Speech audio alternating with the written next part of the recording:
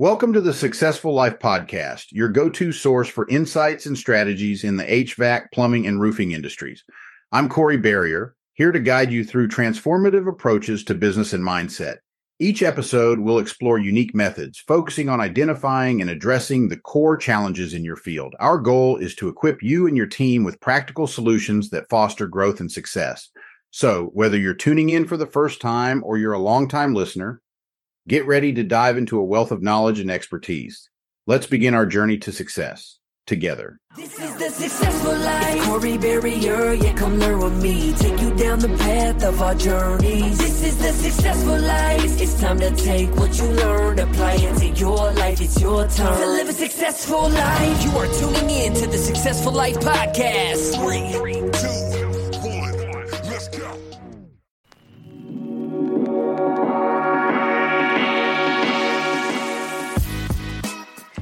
Thank you for listening to the Successful Life Podcast. We have no dues or fees, so please refer this podcast to a friend. Make sure you rate, review, and hit the subscribe button. Thanks for listening.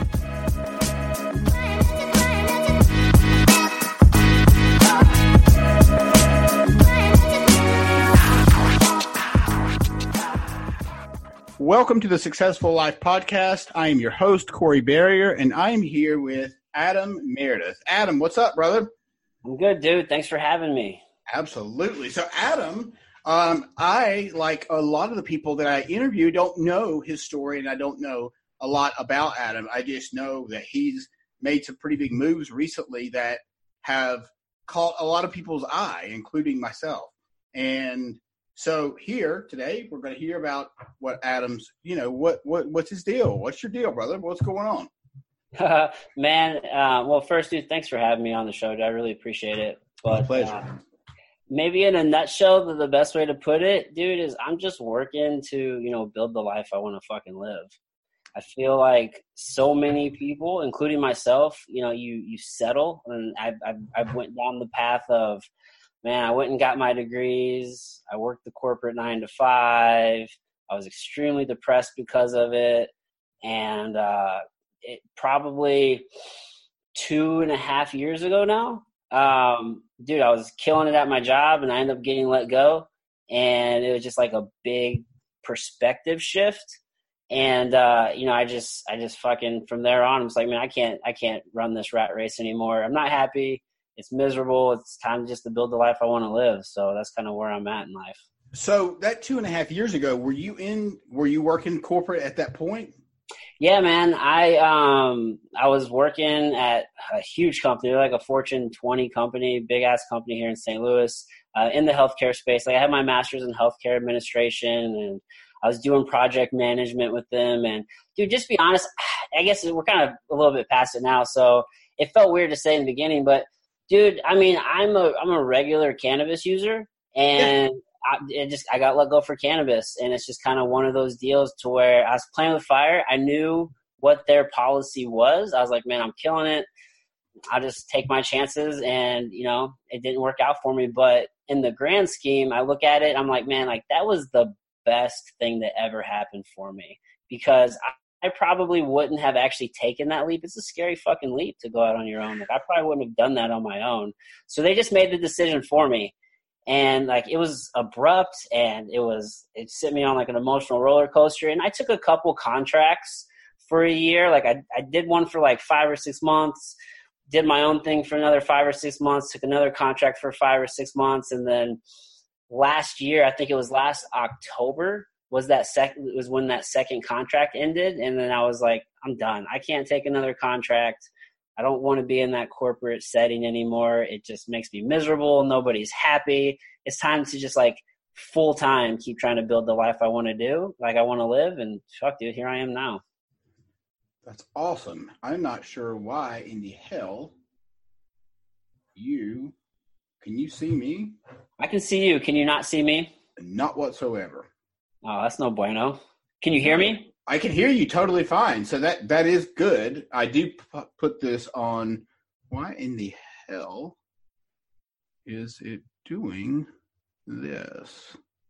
All right. So anyway, all right. So You're good, man. I do want you to dive into why. Okay. So just to be clear, it is 100% legal to use cannabis where you live, correct? It's medicinally legal here, but I'm not gonna. At the time, it wasn't. So it's very. I probably would say the last year it's been legal here.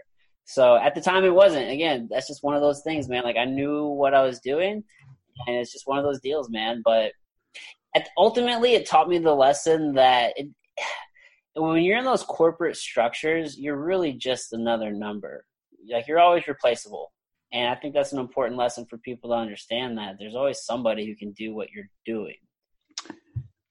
No, that's 100% true. So let me ask you this. So to people that live in a state that it is not legal, which would be, that it is legal, would work. So do the different companies have different policies? Is that how that works?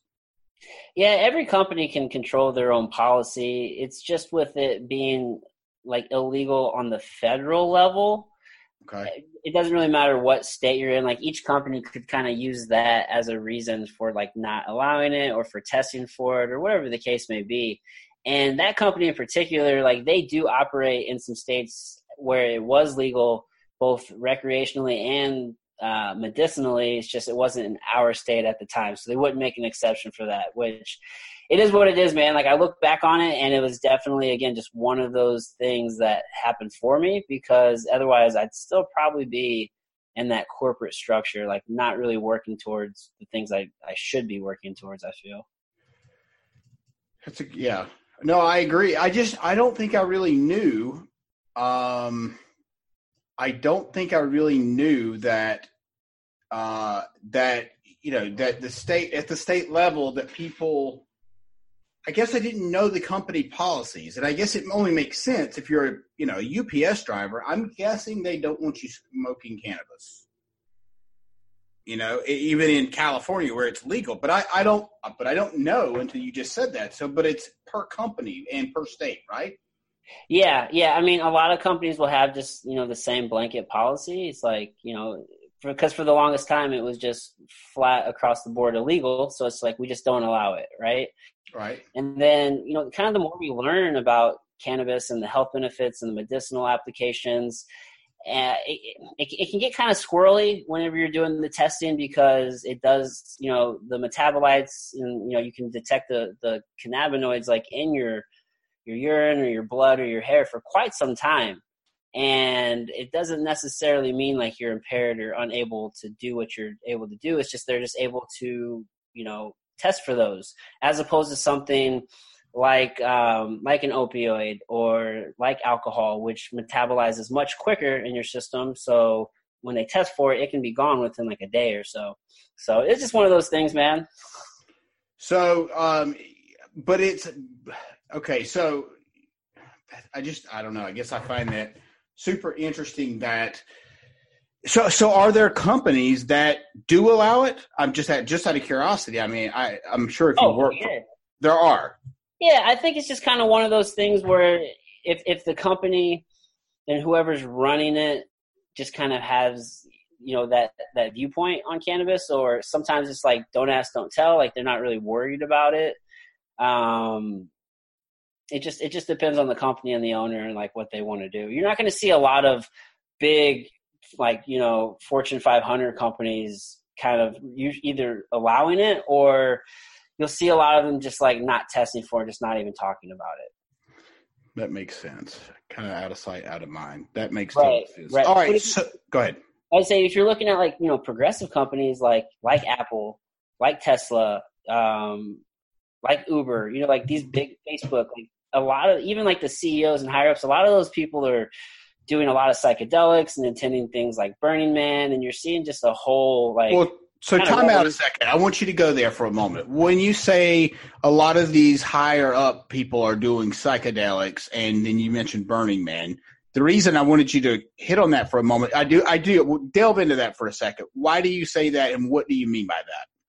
Well, I think in some of these more progressive companies, and I don't know what everybody's experience is, but you can definitely have some very life-changing, like conscious altering experiences with psychedelics, such as like MDMA or LSD or psilocybin mushrooms. And you're even seeing just with on the medicinal front, you're seeing a lot of people cure things such as like depression and anxiety and PTSD. Like MDMA is on the fast track to full legalization because it's been proven to be like a breakthrough therapy for a lot of soldiers dealing with PTSD and anxiety and trauma. So there's just a lot of benefits to those, and I think you're seeing that kind of spill over into business and creativity.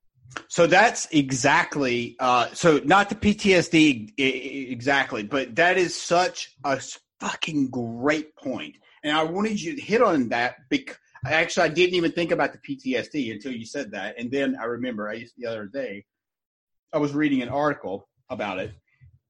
I subscribe to a certain group that, they help funding for things like MDMA therapy or psychedelics, or that's exactly why I asked, because I was like, okay, why did he say that? Because if you think about, there are, like you said, there are people that are super high up that have claimed, I believe, and I could be wrong about this, I believe Steve Jobs may be one of them, has used LSD or mushrooms to, like you said, to enhance that creativity.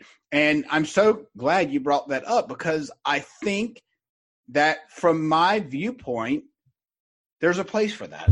And the MDMA, dude, there's no question that that's helping people with depression. And I believe that LSD and the mushrooms also do the same thing, without a doubt.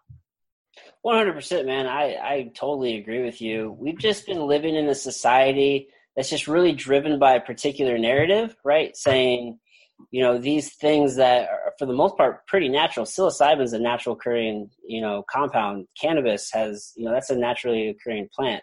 Ayahuasca, which is DMT. I mean, DMT is in almost all living things, and we produce that as well. So a lot of these things are natural, but the narrative has been, do opioids, do, pharmaceuticals, because these things are bad for you. Growing up, we've always been told this leads to this, and this is the gateway drug. And it's like, cannabis isn't a gateway drug. Like, sugar is the gateway drug, if anything. Most people, like most people are introduced to sugar at their first birthday, where they get a free birthday cake. And like, a kid doesn't even know what to do with that. You know what I mean? But as soon as they get it, you see their brains just light up. Like, that's the real gateway, dude. But you are you are talking to the right dude. I'm telling you, that is so, I've never heard anybody put it that way.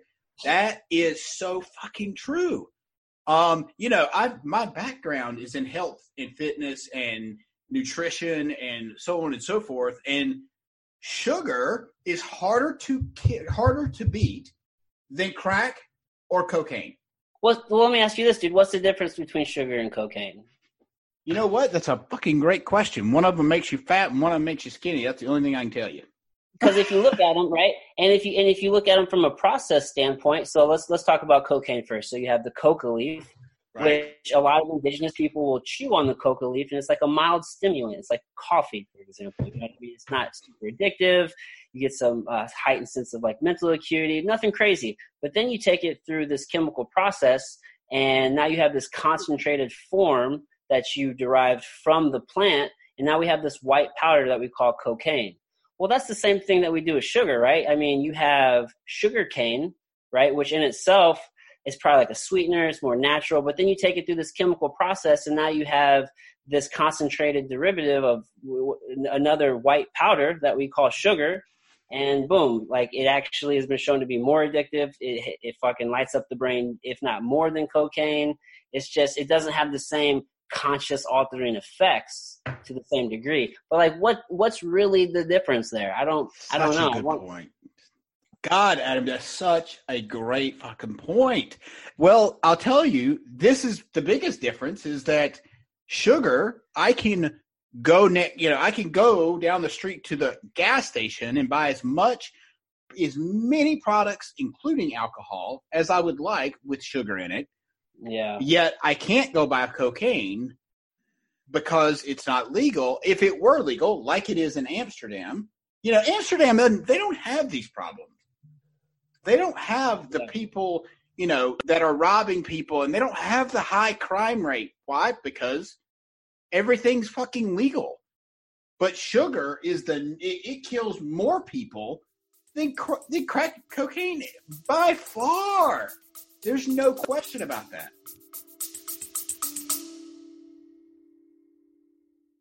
This episode of the Successful Life podcast is brought to you by House Call Pro. Whether you're looking to streamline your operations, reduce paperwork, or boost revenue, House Call Pro is your all-in-one business solution. Transform your business today with essential tools and support designed to drive efficiency and deliver exceptional customer service. To learn more, click the link in the show notes. Yeah, man. But, there's been just this whole narrative of this is okay and that's not okay. Like sugar's totally fine. But you want to stay away from fats because fats are making you sick. It's like, no, fats are okay for you. It's the sugar and refined carbohydrates that are making a lot of people sick, right? And then it's just, unfortunately, there's just a lot of misinformation out there. It's out there. It's cool that we finally are seeing a lot of change. You know what I mean? Like a lot of the corporate greed is kind of becoming put to the back burner, because the reason why cannabis is illegal and a lot of these things are illegal is simply just because greed and who has the power. So are you familiar with why cannabis is illegal? As a matter of fact, yes, I am. And I'll tell you why I think it's illegal, or what I've read. I did a whole ton of research on CBD, the cannabinoids, the CB1, CB2 receptors. So I'm very familiar with that portion. Now, the THC portion, not as familiar because I wasn't going into that industry. And at this point, I broker some cannabis, more so CBD flower.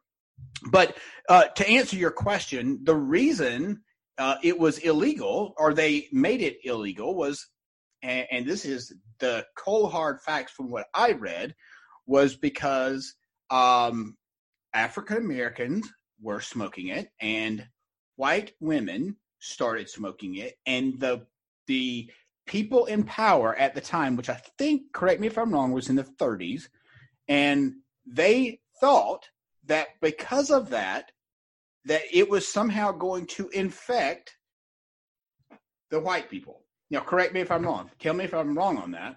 Dude, that's 100% a part of the narrative for sure. And it even just boils down to even more simple than that, dude. It was just greed and power. So there were a couple key players. You have William Randolph Hearst, which he was a big business mogul. His family he was a second or third generation business guy. So kind of old money, lots of money. And he had a lot of investment into he had a newspaper company, and he had a lot of investment into lumber and wood. And there's a new device that came out called the decorticator, which helped processing hemp textile much faster and even cheaper than using wood. So he stood to lose a ton of money. He had all this money wrapped up in lumber. And then you partner his political and financial influence with Harry Anslinger, who worked for the government. He was a lawman. He just was a very righteous person. You know what I mean? Right is right, wrong is wrong. So you kind of pair those up together where you have somebody in the government, and then you have somebody who has a lot of money and stands to lose a lot. Then they partner up, and then now you have this whole kind of political propaganda campaign, which, to your point, that's where you get reefer madness.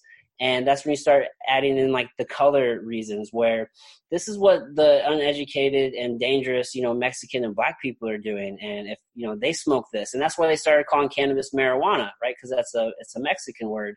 And then now you can start associating that with those people.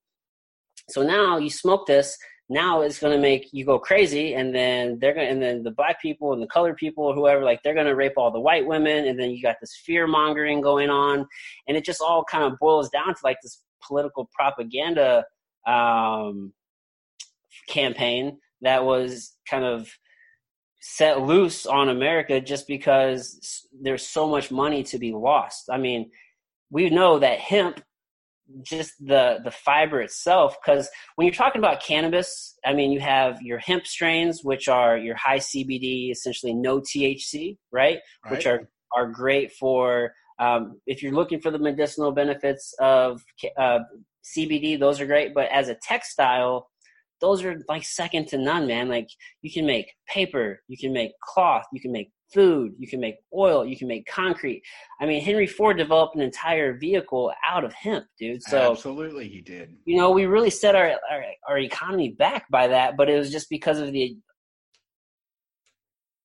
few people in power. So you fast forward all the way to today, we have decades of just misinformation and lies just because it didn't fit a particular narrative. Like, you always hear people say, well, we need more research. We don't have enough information. But there's a great book about this called Smoke Signals. And it kind of talks about the entire history of cannabis, both from like, you know, economics and history and just like all these different areas of like society and culture. And fuck, dude, what was I saying? I lost my train of thought for a second.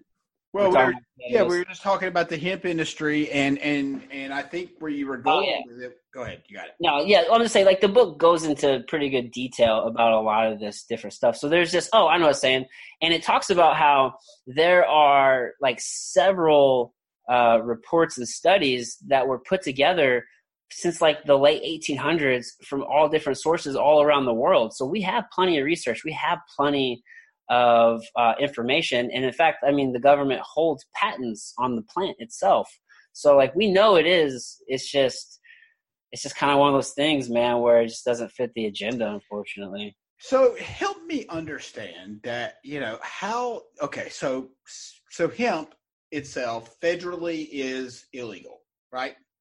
I think the cannabis plant as a whole is federally illegal. Now, I think on the federal side, it's been passed to where we can now start, or it's been maybe passed over the past few years or something. But for agricultural purposes, hemp is pretty much legal, I think, everywhere now.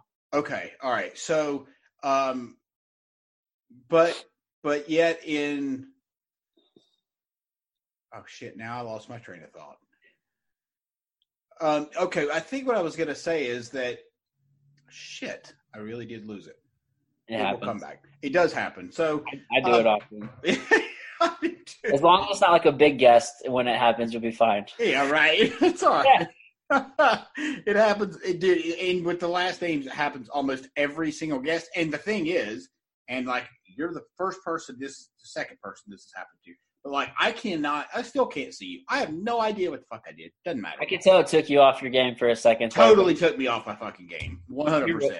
You're rolling with it though. So, but what I find interesting about cannabis is that, you know, there are so many benefits, both financially and, you know, and of course the textile industry, but let's just go with the financial part with marijuana itself. Cannabis meaning marijuana. The marijuana sales. Look at Colorado. Colorado has completely come out of debt because of cannabis. Oh, dude. Why the fuck does every other state why are they not like, wow, we should think about maybe getting out of debt? Well, just as a whole, the country. And it's fucked up because the government still collects taxes off of this. Like, they still get all right, that's what I was going to say. You said they had a federal patent. My question to you was going to be, how is it that they have CBD that's a drug that you can actually get a prescription for, right? Your CBD? No, you don't need a prescription for CBD. No, I know, but they have one that you do. For kids. Yeah, like you can get like a synthetic like THC like Marinol and they'll write a prescription for that. No. I'm thinking about the one for epilepsy for the kids. Yeah, so that is I think Epidiolex.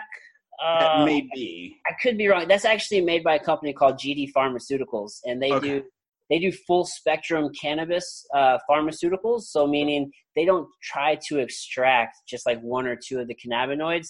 They take the entire plant and they'll make products out of that. Because what we're learning is you can kind of pick and choose these different cannabinoids because there's over 100. So, your CBN, your CBG, your CBD, your THC. There's all these different cannabinoids. And what we're finding is that those work better together, right? So you see a lot of people, for example, if they're using CBD, they get a better outcome if they use like a 1-to-1 ratio THC CBD product, because the THC helps enhance the effects and benefits of the CBD. So when you go full spectrum and use the whole plant and you don't try to like isolate any of these cannabinoids, that's when you're getting like the best benefit. So that's one of the things that GW Pharmaceuticals does is they utilize the whole plant for like their products. And yeah, dude, they're killing it with the things that they're making. I think, I know for me, before I started into, in the CBD world, I didn't know the difference between an isolate and a full spectrum or broad spectrum. And it doesn't really make sense unless you have to pass a drug test to use isolate to me. It just doesn't make sense why you would buy a CBD isolate.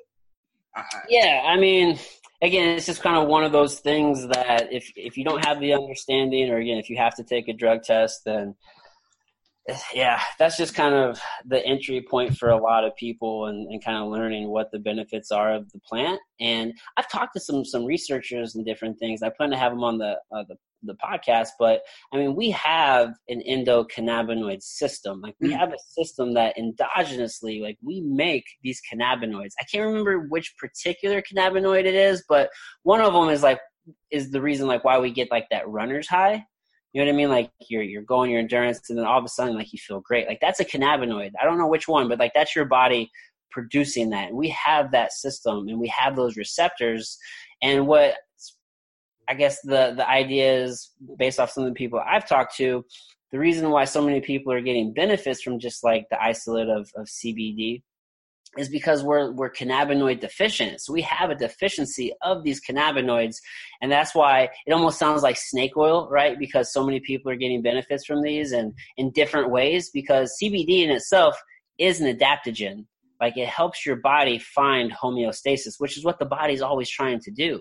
Yes. Right. And it helps in all these different areas. Like that's why CBD can help with, your gut health and your brain health, and it helps with mood regulation, and it helps with your just inflammation control. Like just controlling inflammation alone can help somebody in tons of different ways, just depending on who it is. No, you're 100% right. And yeah, so we have an endocannabinoid system. There's about 130 cannabinoids that you could essentially extract out of a plant. And why? So the reason that we're deficient in our cannabinoids is because the motherfuckers in the 30s decided to make it illegal. And so it's such an important part of our daily, the way let's just like you said, gut health or our inflammation. It really and truly affects all of that stuff. And so the biggest reason we're deficient is because it's been illegal for so long. And on the industry, like the industrial side, you said something about the guy with the wood. Hemp is 7 times stronger than a piece of wood. Dude, it's a much stronger fabric. It takes, I believe, a fraction of the time. Like as much, and I don't want to fuck this up, but in 1 acre of hemp, you can produce as much paper as it would take, I believe, like 16 acres of hemp.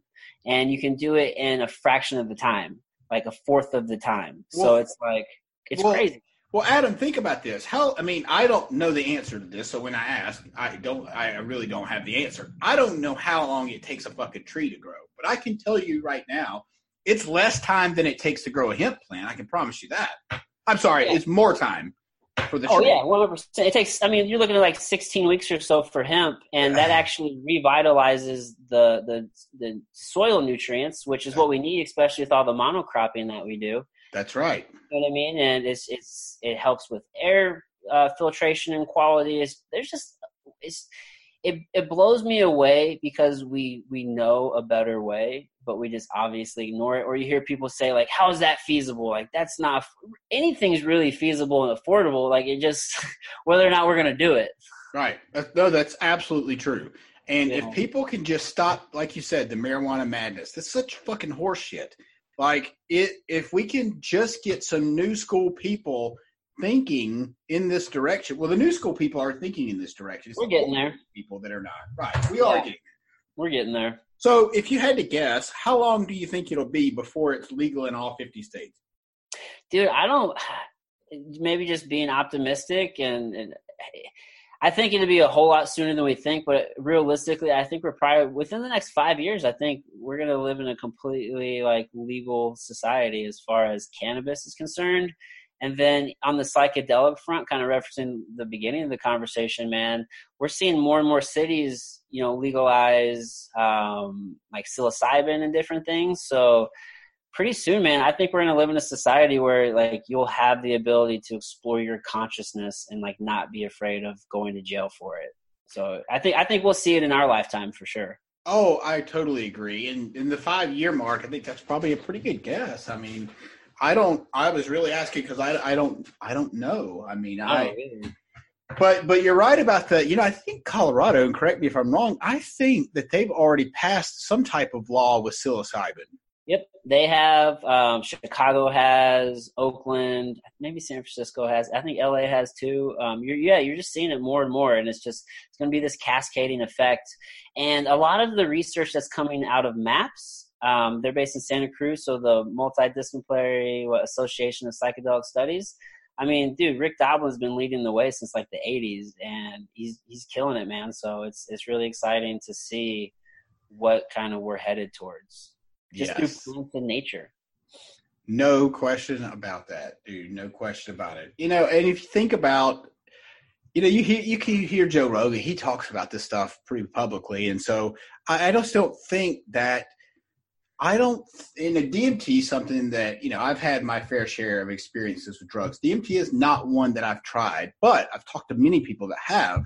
And they say that it really does help you, like you said, dig into your subconscious even more so than even psilocybin or LSD. Is that, is that from your understanding, is that correct?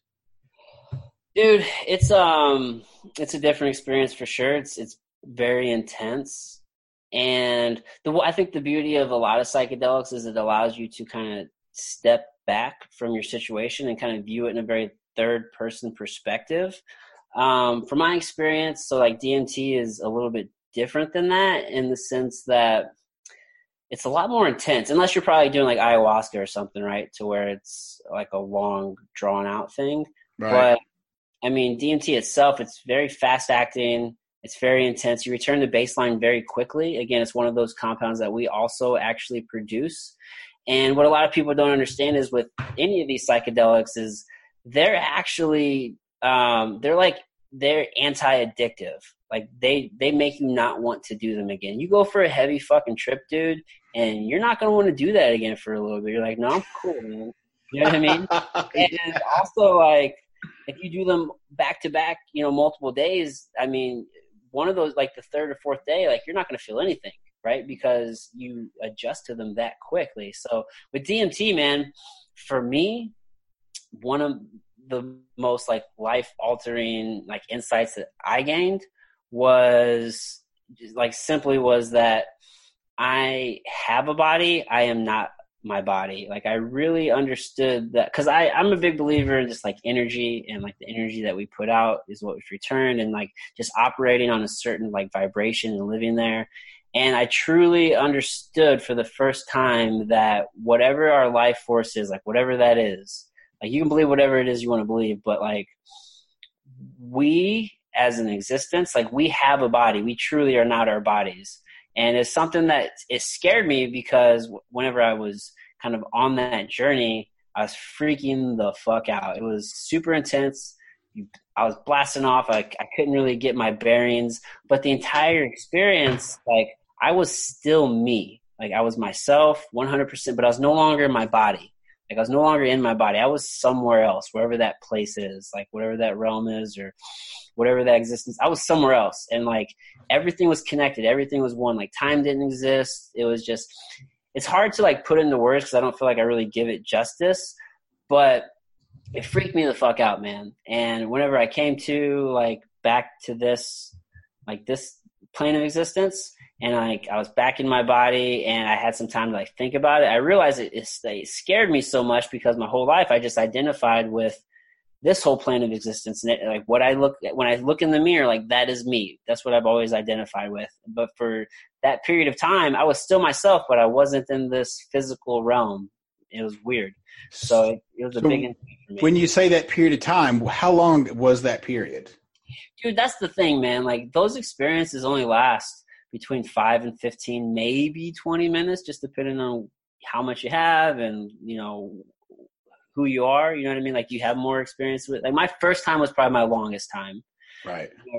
So yeah, let's just say between 5 and 15 minutes. But dude, it feels like the concept of time goes away. And this happens with almost any psychedelic, really. Like you go to this place sometimes like where time doesn't exist, and all of a sudden you can actually kind of comprehend and grasp what it means, like forever. Like forever is a real concept that you can understand in that moment. And it can be kind of scary and overwhelming, to be honest with you, because we think about forever, but conceptually it's very abstract. It's like it's out there. Like you can't really wrap your mind around it. But when you're in that place or in that state, you can, and it can freak you the fuck out. So like when you're there, it's just like, it's just happening. You like everything is one, whatever that ultimate like energy force is or wherever you're at. I don't know, man. I feel like I'm doing it no justice, but you feel like you're there forever. Like it just, time is not a concept there. It's just foreverness, eternity, and you can understand it as well. Well, what's interesting, dude, is that, you know, your description is very similar to most descriptions that I've heard, because it's hard to put words on the experience. Yeah, man. It's like one of those things in particular with DMT, so dimethyltryptamine for the listeners. Dude, it's like you forget about it because the memories, like your memory of it goes away pretty quick. But as soon as you do it again and you're back there in that place, you're like, oh, this is it. Now I remember. How could I forget all this stuff? But it's like as soon as you're not there, man, it's just you can't put it in the words. It's really weird. It's some crazy shit. So what do you think about people? What do you think about microdosing? Like you know, you hear microdosing. I think is a very real and popular thing this day and age. I think it is, at least I have learned a lot about it, meaning that, you know, people microdose mushrooms or LSD. I don't know about DMT. People, I think, also microdose, you know, marijuana. I'm not sure why they would do that, but maybe you can shed some light. I don't know. Yeah, man, you're seeing a lot more people doing microdosing, and like especially microdosing of like MDMA and psilocybin. Like that's pretty big in like Silicon Valley, kind of to our points earlier, where you're seeing a lot of like high tech creatives and CEOs and different things using that as like a strategy for creativity and focus. Because what you're doing is, the idea is to take like a 10th or a 20th of a dose to where there's not really any visuals there, but right. you get like these benefits like mentally and creativity, like your creativity in different things. So it's funny you asked that question. I was just listening to an interview with Paul Stamets on Joe Rogan pretty recently. Okay. And he was talking about the benefits of microdosing and how they did a study with some mice, and basically what they did was they would I think play a sound, and then they would shock the mice, right? And they would kind of get them to associate the sound with trauma, so that way eventually, you know, it's just trauma. So they have like this PTSD essentially. And then what they did was then they gave the mice psychedelics. I think one group was equate to like 1 gram for like a human. So like a pretty good, like that's a good amount for like a good blast off experience. Like nothing too overwhelming, but you're going to get a good experience out of it. And I think what they showed was the second group was a microdose. I saw like a 10th of a dose, for example. what they showed was the group that had like the 1 milligram equivalent, it took them, I think, like 10 cycles of like the bell without getting shocked to get past that state of trauma to where, you know, they hear the bell and they don't react to it. Right. Okay. So in other words, it took them 10 times with the shock. On the 11th time, so to speak, they got it. They were cool. They didn't have to get shocked. Is that what you're saying? Right. So what they did was, let's say they took 10 times and they shocked them. Okay. And then now the mice have this memory of trauma. Right. Okay. Right? So now you take them through a whole new cycle, and now they're conditioned to hear that sound, and then they expect the trauma to come. So they react to that. So what the test is studying is how quickly can we get these mice past that trauma reaction using psychedelics. Okay. What they did was, with the group that had like the 1 milligram equivalent, it took them like almost a full 10 cycles to kind of get past that trauma. So that shows that these things can help you move past trauma, right? Which is to the PTSD and different things like that. But with a microdose, they actually only took 2 cycles. So they actually got past the trauma faster with the smaller dose. So what that's showing is like there could be a lot of therapeutic benefit just from microdosing for a short period of time, as opposed to like doing a full-on heavy dose. Interesting. Yeah. So there's actually some really good research out there right now going on and kind of showing the efficacy and like benefits of doing the microdoses. Well, I've heard a lot about it, and in Silicon Valley, you know, you can just look up microdosing Silicon Valley, and you'll see article after article after article, and it's pretty crazy the people that are the innovators. People like, you know, what's Tesla? What the fuck is it? Elon Musk. Yeah, like I know that motherfucker trips. He lives in a whole different world entirely. Right. I mean, like but the creativity that comes from these, you know, either the microdosing or just the one-time trip has been shown to be. I mean, when you hear about the people that have done it, I'll give you a great example. So, and I didn't know this until recently. There's a guy named Bill Wilson. I don't know if you know who that is, but Bill Wilson started Alcoholics Anonymous, period. Oh, yeah. Okay. So Bill Wilson used LSD as he was getting sober. Yeah, that was one of the things that helped him start that organization. In fact, I think he wanted to make that like is there 12 steps? So he wanted to make that like the 13th step. Right. A group of people are like, what are you talking about? We're trying to get people off of substances. Why would we use another substance for that? So, What's interesting, I attended AA for 8.5 years. And up until July before last, and I'll get into that in a moment. But for that period of time, never once was that fact brought up, and I'll tell you why. Because people are trying to get off substances. They are trying to get off. Usually, it's dual substances, not just the alcohol. And I think it would have hurt the credibility of the program. So with all that being said, in July of last year, in 2018, I started journaling. All right. How long have you been on this personal development journey of yours? In what way? What do you mean? Like, you obviously listen to Andy. And so I mean by, you know, following people like Andy or Joe Rogan or whoever. Dude, I've always kind of been this way, to be honest with you. Have you? Yeah, dude, I've always been very entrepreneurial, always trying to be better and do my own thing. But I would say I didn't start taking like consuming information very seriously until probably 2011, I would say, is whenever that was like the journey of like reading all the time and studying all the time, just being better. All right, that's cool. So mine started 2018 in July, and it started by my wife handing me a journal that said, okay, fine, I'm grateful. That was the name of it. Meaning, hey, asshole, you're really a negative person, and you're really not grateful for a lot of shit that we have. I need you to start writing in this in so many words. My wife is like the coolest chick ever, and she would never say that to me. But that's basically what she was saying. I need you to be more grateful because, and dude, now looking back, I don't know how anybody ever put up with me because I was so fucking negative.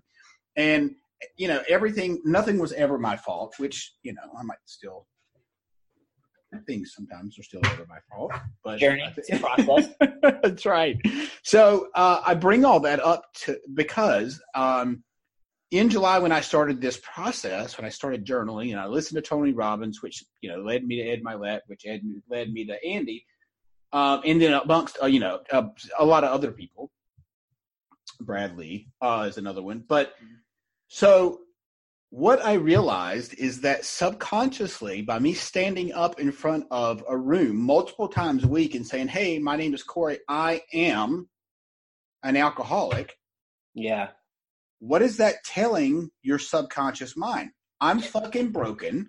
I'm always going to be broken. And unless I come here, I'm fucked. Yeah. Yeah. I actually had a buddy on my show, and he's like a recovering addict. And I asked him actually that question. I'm like, dude, do you ever, because I'm big on the words that we use and like how we identify, and you know what I mean? Like there's power for sure. So I'm like, do you feel any conflict saying like I am an addict? Because like sure, like maybe you were at one time, or maybe you have like addictive tendencies, but to identify as that always, it almost seems like a little bit like you're going to pigeonhole yourself, or you know what I mean? Like you're painting yourself as this person that maybe you were once, but if you always identify that, like how do you truly move past it? You know what I mean? Because you're not that forever. That's exactly right. And so and I'll tell you, and what was his answer? Let me ask you this before you answer that. Is he in NA or Narcotics Anonymous or AA, one of the two? No, he doesn't really go to any meetings. I think he has a good support system. For him, one of the biggest things was, his father was also like an alcoholic for a real long time, and I think maybe even uncle. So there's like kind of that tendency in the family, and I think both of those guys are also sober. So he kind of has like a support system there through them. And what was his answer when you asked him that question? I mean, for him, if I remember right, it was just like he just accepted it. He didn't see it as like a bad thing. He didn't see it as like this, like he had to be in like this permanent negative place. I think he just uses it as a regular identifier and reminder as to why he can't just, have a casual drink. You know what I mean? Because to the average person, it's like, yeah, dude, just have one drink or just come on. But for him, I think he frames it so that way it's like, no, I cannot have it, and this is why. So it's just kind of, I think it's just what gives him his strength. Right. So for me, I just choose not to drink. I just don't. I've been there. I've drank more than you, and I've drank and done more drugs than most folks can even imagine. And the fact is like I know the experiences. I know what it gets me. I know what happens. I know that typically I don't wind up in the best spot. Meaning, I've had 3 DUIs. I got caught, with a whole bunch of cocaine in 2005, and I've learned my lessons.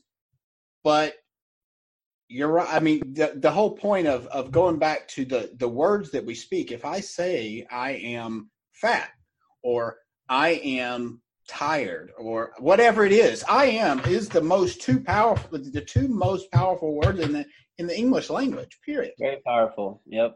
And so I just realized as I was digging more into the personal development in my subconscious and learning about the mind, I just decided I don't need to say that anymore. Yeah.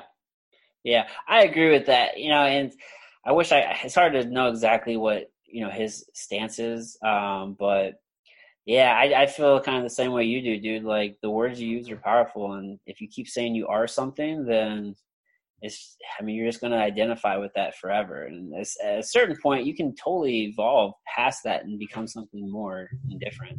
You're absolutely right. But at the same time, people get stuck in their story, right? And everybody's got their story of when they were a kid, or, I'm ADHD, or I didn't finish college because I didn't study hard enough. But really, I didn't finish college because I wanted to fuck girls and do drugs and drink. That's why I didn't finish college. Other priorities. Right.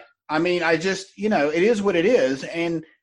But I'll tell you an interesting thing. My wife and I were talking the other day, and she said, is there anything anything from 5 years ago that you wouldn't change? And I said, well, it'd probably be, getting married to you. She said, well, what about 10 years ago? And I said, why are you asking me this? She said, you just answer me. And I said, well, I guess I wouldn't trade anything. I wouldn't trade getting sober. And she said 15 years ago. I said, I wouldn't trade the fact that I got caught with cocaine and almost faced prison time. And luckily, I believe, because I'm white, to be perfectly honest with you, I think that's why the guy gave me a second chance. I think if I would have been a different color skin, and I don't mean black, I mean black, Mexican, anything, I don't think I would have gotten a pass. And that's not fair, but I'm very grateful for the fact that I had to face that experience. And then I went on to go to a 6-month program that was an absolute nightmare. It wasn't prison. It wasn't jail. I can tell you that. But it still sucked. Yeah. But I wouldn't, Adam, I wouldn't change all that shit that I went through because it would not have made me the person I am today. Right. Yeah, 100%, dude. I mean, it would be nice to maybe change some of those things here and there, but in the grand scheme of things, you wouldn't be where you are today if you do change those things. So even the shitty times are important. I think about that all the time, for sure. There's probably a couple things. It's like, I probably should have went left instead of right there. But in the grand scheme, it's all part of the story, dude. And it's really such a small part of it when you really think about how long life is. Me personally, I fully intend to live until I'm 100. And I fully intend to be like fucking completely with it, like mentally, physically, and unless like barring some sort of crazy accident, you know what I mean? So life is long, dude. There's a whole lot of shit still to do. Damn straight, dude. Let me tell you something funny. There's a fucking little orange tab on the front of my screen that's as big as your head that says, go back to meeting, that I just found. That's all I had to hit. And now I can see you. This is the first time I can see you since I fucked up 45 minutes ago. It happens, bro. It's funny because like it was so challenging having the conversation because I always can see whoever I'm talking to. Yeah. And so anyway, now here, there again, I guess I wouldn't trade that because now I know how to fix it the next time I screw it up. Yeah, you learned it. It's all good. So, all right, let's talk about, did you go to Arte Live or no? No, dude, man, I wished I could have. It's kind of one of those things like you asked me beforehand, like, am I in Arte? And like I applied whenever it was the last open thing and got accepted. It's just kind of one of those things, man. I'm in the very early stages of this like entrepreneurial journey with the podcast. And like, it's not fun to talk about or sexy to talk about, but I'm not making a lot of scratch, dude. So like, I can't really afford the like $400 a month or whatever it is for the accelerator program. Like that shit adds up. So I just focus on building the things I can build. You know what I mean? Like, I think that's a great resource and there's a lot of great people. And I've had several people from the community, like start following me online and connect with me and whatnot. So that like, that's pretty cool. It's just one of those things I'm not in. It would have been an amazing event to go to though, for sure. Well, I'll tell you, dude, I just like you, I got accepted into the program when it opened up in March or whenever the fuck it was. No, this past year. Yeah. And I got accepted and I was pumped because my journal I had written, I was going to be, and at the time, I lost my testosterone clinic in October of 2018. So this whole year I've been rebuilding myself. And so at the time we just didn't have the money. Like we didn't have the fucking money. And it crushed the shit out of me. I could not believe it. But the reality is, I went to Arte Live because a friend of mine who's in the big Arte group, the Syndicate. Balling. Yeah. So he had a guest ticket and he asked me to go, and it was, I mean, I bawled my eyes out. It was one of the nicest thing anybody's ever done for me. Yeah, man. But I took that opportunity and I really met a lot of amazing people. And quite honestly, that's why I was able to start this podcast, because this mic has been sitting on my desk for fucking 3 months. And it was excuse. I don't know. I haven't set stuff up. I don't know how to do this. Just bullshit. Yeah. And so I got a guy to commit to my first podcast, and his name is Ryan Williams. I don't know if it was the very first interview that I did. Well, I didn't. Is he the military guy? What's that? Is he the military guy? Yes. Yeah. Yeah. Cool as fuck, dude. And so he said yes, and it put me in a jam, right? Because now I shouldn't say jam. Right. The pressure was like, okay, I'm not going to let him down. I'm not going to look like a fraud. I got to figure this out. It's 20 hours a day, Adam. I've been grinding, figuring out how to fucking set up libs. I knew nothing about this. And fortunately, right. To the help of a couple of people, Fabian is one of them, TG Genetics. You probably follow it. If you don't follow him, you should. Yeah, no, we follow each other. Okay. He's a fucking great, he is a solid dude. But he said, dude, if you need, he said, I'm not the brightest tool in the shed. I'll be the first to tell you. He said, but I can kind of help walk you through some of it if you want me to. And I'm not much for asking for help. I'm getting better at it. But he helped me when I needed help. But a lot of it I figured out on my own because I knew if I got somebody else to do it for me that I wouldn't learn it. And now there's a greater appreciation. Like I've had to learn how to mix the music in and is it always perfect? No, because I don't have it saved. You know why? Because I haven't fucking asked anybody how to save the fucking intro and the outro first. Secondly, I probably could just Google the shit and find it, but I haven't. And so every time I do a podcast, it's not like it takes a ton of time, but I still have to fuck with it and get it to where it sounds like I think it sounded like before. Yeah. So it's been interesting. So how did you start? First of all, what's the name? The name of your podcast is? Oh, so my show is called Outside Perspective. Okay. And the basis of that is? So the whole basis of it, dude, is just me sitting down with interesting people, just having a conversation, trying to gain some perspective and help others do the same. All right. So how did you connect with Andy? You're not part of Arte. How did you connect with him? How did you get to sit down with him?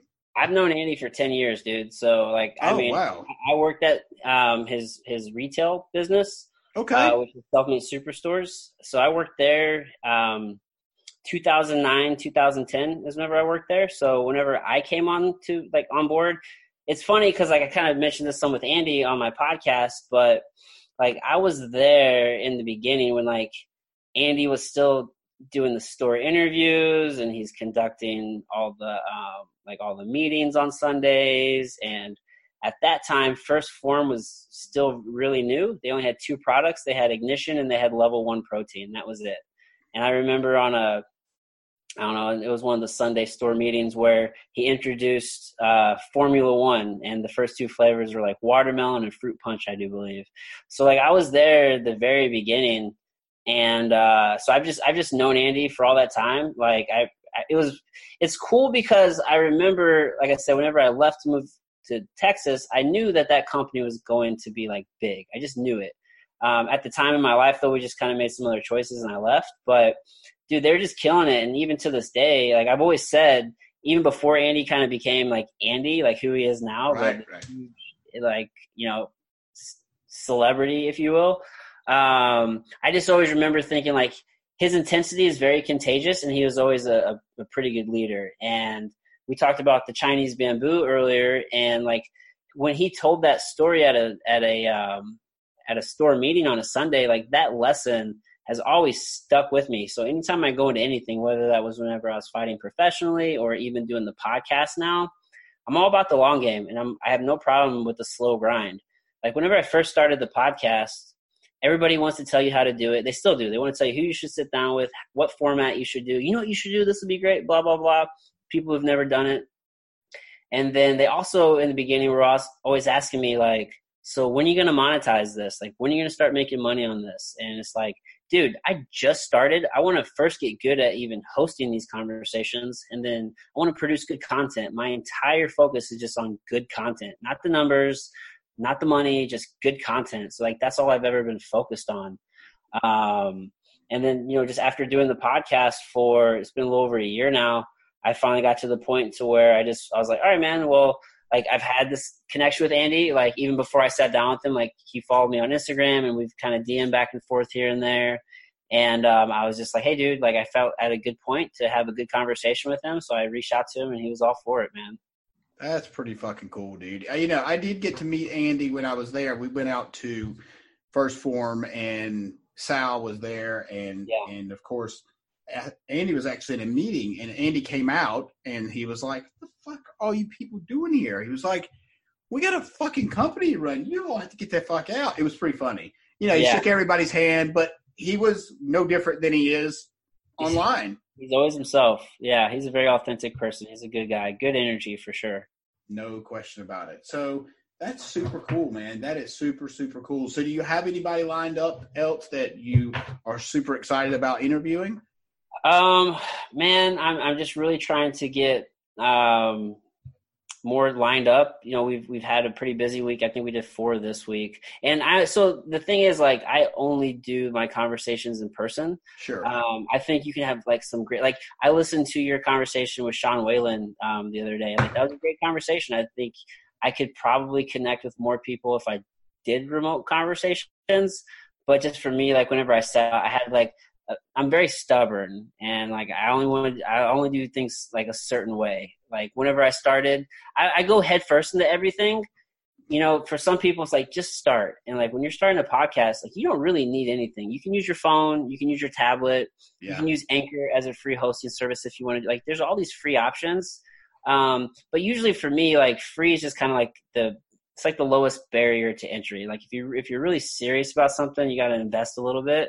So like I went out and I got like the H6 Zoom recorder and some really good like broadcasting headsets. So that way, like I wanted to produce the best quality, you know, content from the front. So I want to have the best audio because audio is so important. So I invested a little bit of money into it. And then, yeah, man, I'm just focused just on building and having better conversations. Andy, so whenever I started, dude, I had a vision board. Andy was the first name on that vision board. Sweet. And then the second one was Ben Newman, who I sat down with Ben at the beginning of the year. I had a third one because what I did was I just put the 3 biggest names I could think of here in St. Louis. Yeah. Like I still have a whole list of people I want to sit down with. But I put those 3 on there because like they're like the biggest. Like Andy had the biggest business podcast at the time, and he's just Andy. Ben is just a fucking savage, one of the best performance coaches in the world, and just an amazing human. And then Sean Stevenson, if you're not familiar, he wrote a book called Sleep Smarter. And then you're kidding me! I didn't know him by his last name, but hell, I know exactly who he is. Sean's great, and he's a local guy here in St. Louis. So I met him one time at like this networking event, and it's just he's a little bit harder to get a hold of. So maybe Andy can help me make that connection. But he's the other big, and there's more people, but I got to kind of redo the list of people I want to sit down. Like I got some big plans. Like I would love to sit down with Ed Milet and Bedros Keuilian and Cameron Haynes and fucking just all these big people that I really want to get to. And I think now we have the momentum, and I think that cosign Andy gave me was really nice, just saying, he had such a really good experience. I'm just going to keep taking that and just try to have better and better conversations. So, I mean, we just sat down with Sal, his brother, last Thursday. So, I mean, that was great. And, dude, it hurts my heart, but I can feel your pain. Like, even with our conversation, right, you kind of a little bit of a technical difficulty. And I can relate to that because I even hate saying it, but you're always trying to improve and you're trying to do different, things differently and figure out what works best. So sometimes, like, as you have these conversations, you'll kind of bullshit with somebody beforehand, kind of get this flow going. And then you kind of have to like stop that natural flowing conversation to start the show. And so what we were playing with was kind of just having the recorder going. So when Sal walked in, the recorder's already going. Boom, we throw on the headphones. You can hear me. I can hear you. Cool. Now we're just going. Like, it's just a conversation. I don't have to like stop, hit record. I think you're right. Yeah. So we were kind of playing with that. But Sal got in there. He's talking we probably talked for 15 minutes before we even put the headphones on. And then we put on the headphones and I go into autopilot, not thinking. I hit record. So then when I do that, I stopped recording. So like the first 28 minutes of the conversation, I didn't get on my recorder.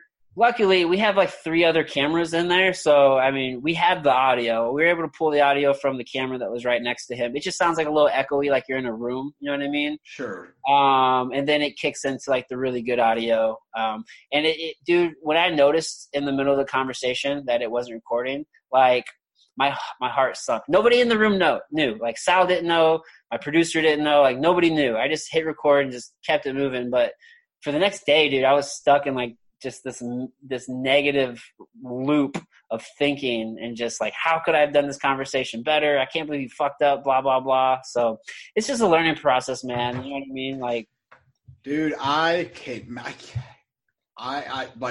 so put myself in that exact scenario. Like I can't even, and the fact that you knew in the middle of the conversation, like you saw, I handled the whole thing blanket out, and we're remote. Like nobody technically has to see the video. I do put the videos out, but you're right. I totally fucked up. Like you didn't fuck it up, dude. It's just frustrating. I get it. But it did. It completely threw me off my fucking game. But you're so right about the recording beforehand. There has been so many times that I've had conversations with people, and the conversation leading up to the interview before I hit record, well, then it's almost like we don't have anything to talk about. Sometimes, yeah, man. And so you kind of start getting those reps in and figuring out how to like really drive that conversation. It can be tough because it's like, dude, we should be recording all of this right now. Yes. But it's weird to strike that balance, right? Because once you hit record, people don't want to say the same stuff because they know they're being recorded, and it's just different, right? The pressure's on a little bit. So I don't care. I fucking air out all my shit. Like, I don't care. Dude. I'm just me always. So it doesn't matter to me. But yeah, dude, it can be kind of squirrely there once you hit record. People don't want to share the same stuff. Yeah, it's funny. So the girl that I had on before you, her story involves drugs heavily and alcohol. Okay. But the problem is that she's got 3 kids that don't know. Now, she's in a different country, and I said to her, I said, are they really – I mean, they're not going to hear the fucking podcast. So, like, this is the kind of shit people want to hear. And she was like, I'm working through some shit. She's like, I'm just working through how to go about doing this. And I said, I respect that 100%. And so we're going to do another interview where she really dives in, and she got into it a little bit, but not the full extent that you and I would have liked to have heard. Yeah. So totally right. So I'm actually interviewing Ben sometime, I think in February. Nice. Ben's great. Yeah. I'm going to try to get around to with him pretty soon at some point. He's a great dude for sure. He really is, dude. I mean, he's just a stand-up motherfucker. It's all you can say. Like, yeah, man. The good news about him is, he'll share your content and reshare it and help you gain exposure. And he's just a great dude, man. Good interview for sure. I can't wait to sit down with Ben again. Yeah, that's awesome, dude. All right, my man. Well, I guess we need to wrap up. If people that are starting a podcast, what would you tell them has been your biggest hurdle, so to speak? Dude, I think the biggest thing with podcasting is just, and really with anything, I actually just did an episode about this called Consistency is Key. It's literally just consistency, because if you are doing a podcast where you're scheduling people and interviewing people, kind of like we do, in the beginning, it's super hard because nobody knows who you are. You don't have much of a library for people to reference. It's a risk really for everybody, because for them, sure, maybe they give you their time, but then if you don't make it past like 10 or 15 episodes of your podcast, and essentially they just wasted their time, right? Yeah. So it's like, it's tough in the beginning to get people to commit and actually stick to the commitment, right? It's like sometimes you'll schedule somebody and then they'll be, oh, dude, I forgot. And then they'll cancel on you like the absolute last minute or they'll reschedule on you. So it's just like the biggest hurdle, dude, is just staying consistent and just like not wavering, because, nobody's going to necessarily believe in what you're doing up front. You know what I mean? Like they don't really care. It's just your job to just keep putting in the work and like make them care. Yeah, I would say that's probably the most accurate answer you could have given, really. I mean, it's yeah, with you doing them in person, one of Fabian, TG Genetics, same way. He only does them in person. He did an interview with me because he's in fucking California and I'm in North Carolina, complete opposite ends of the country. And he was like, dude, like the only reason I'm doing this is because I've seen how you've moved over the last few weeks. He was like, he was like, I haven't seen anything like that. He was like, I haven't seen anybody just fucking like take a hold of something and like, run. He was like, and for that reason, it took him about a week to decide whether he was going to do it or not, because just like you, he was like, I made a promise I wouldn't do this. Yeah. And so, but he broke the promise and did it for me, which was really fucking cool. Right on. But I actually didn't know where I was going with that. I do know where I was going. Yeah, scheduling people. If you got to fly somewhere, you need to make sure that they're on point, because if they're not, where the hell does that leave you out of a whole bunch of money? Yeah, man. And patience is key, right? I mean, anytime I travel for personal or for business, like I always try to make sure I sit down with somebody in that city. But I mean, the reason I started the podcast is because I want to actually like connect with people and have like real world connections. And I suffer, like I talked about with Andy, like I operate from that dark energy. And because of that, man, like I don't have a lot of empathy for people. It's just get it the fuck done. Like, I don't want to hear your shit. Do it. I mean, I'm doing it. I've done it in probably harder circumstances than you're dealing with. And that's, I probably shouldn't say that because we're all dealing with it's all good, dude. No. Like, I just have a hard time feeling sorry for people because, I mean, whenever I was an undergrad, so when I'm 20 years old, I have a son. I'm working full time. I'm training for fighting. I'm going to school full time. I'm doing all this shit. And I don't really feel sorry for too many people whenever they don't have like a lot of responsibility and they still can't make stuff happen. Like an individual who has no kids, no student loan debt, like no responsibility, and they still can't make some shit happen. I have a hard time feeling sorry for people. So because of that, like I started the podcast so that way I can like make real human connections and interact with people. And because it can be challenging getting those people on and getting them scheduled, like I'll be super patient. Like I'll just wait. I'm like, even if I got to wait a year, it's like, hey man, at least we developed the relationship. And over this year's time, like we can still connect on social or we can still kind of figure it out. But eventually we'll sit down in person. And when we do, it'll be even that much better of a conversation in my mind because we have that familiarity and we were able to connect for real. So it's just kind of like my own prerogative. But I actually want to sit down with him. I may be in Northern California the second week in December, so here in a few weeks. And I'm just trying to figure it out right now before I reach out to him and ask him if he's available, because I'll probably have to drive like an hour and a half or so north to get to him. Trust me, there's no airport near him. No, yeah, I'd fly into San Francisco and I'd have to drive north to him because he's out there, from what I can tell, like out like that Emerald Triangle area. That's exactly where he is. Yeah, exactly. Way the fuck out there. He's a cool ass dude to sit down with, man. Dude, I got to meet him when I was in St. Louis. He's cool as shit, dude. Yeah. I got to keep my eye on the pulse with things that Andy has in town, because there's a lot of cool people who come into town for his events, and if I can just kind of start siphoning off guests as they come to my city, like that's the next step and plan. That's smart, dude. That's super smart. All right, brother. Well, let's wrap up. And man, I really appreciate you just giving me your time today. I know for some people it doesn't seem like much, but to me it's an honor that you sat down with me. Just, you don't even fucking know me, but you were willing to sit down with me and tell me your story and us just shoot the shit for an hour. I don't even know how long now, but thank you. No, dude, thank you, man. This has been a fun conversation. I really appreciate you just like even asking me to be on, dude. This is fun, man.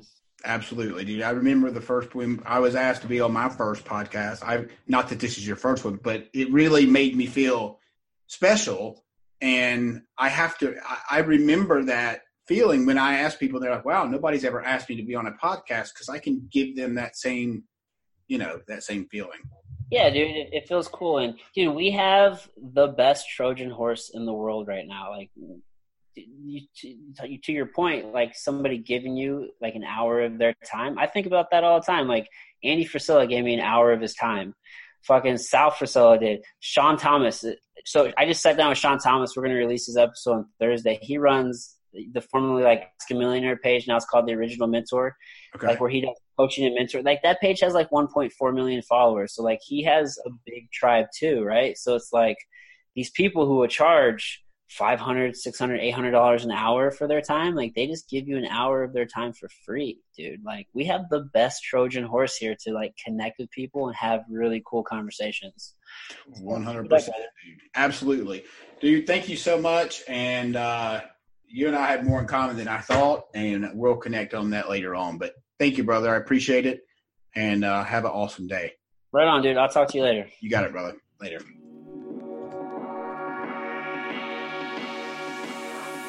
I want to thank you again for tuning in to the Successful Life podcast. If you have not already subscribed, please do.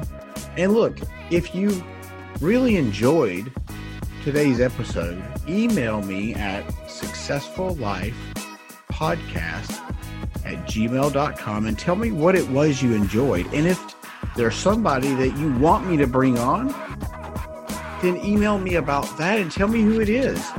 And I'll make sure it happens.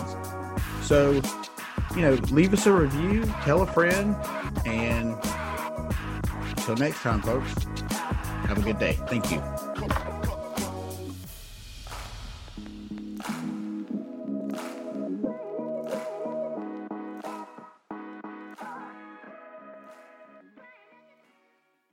Thank you for tuning into the Successful Life podcast.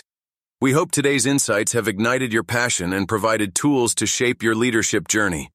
Remember, greatness is a journey, not a destination. Continue your pursuit by exploring more resources and insights over at CoreyBarrier.com. Until next time, keep leading, keep learning, and keep striving for excellence.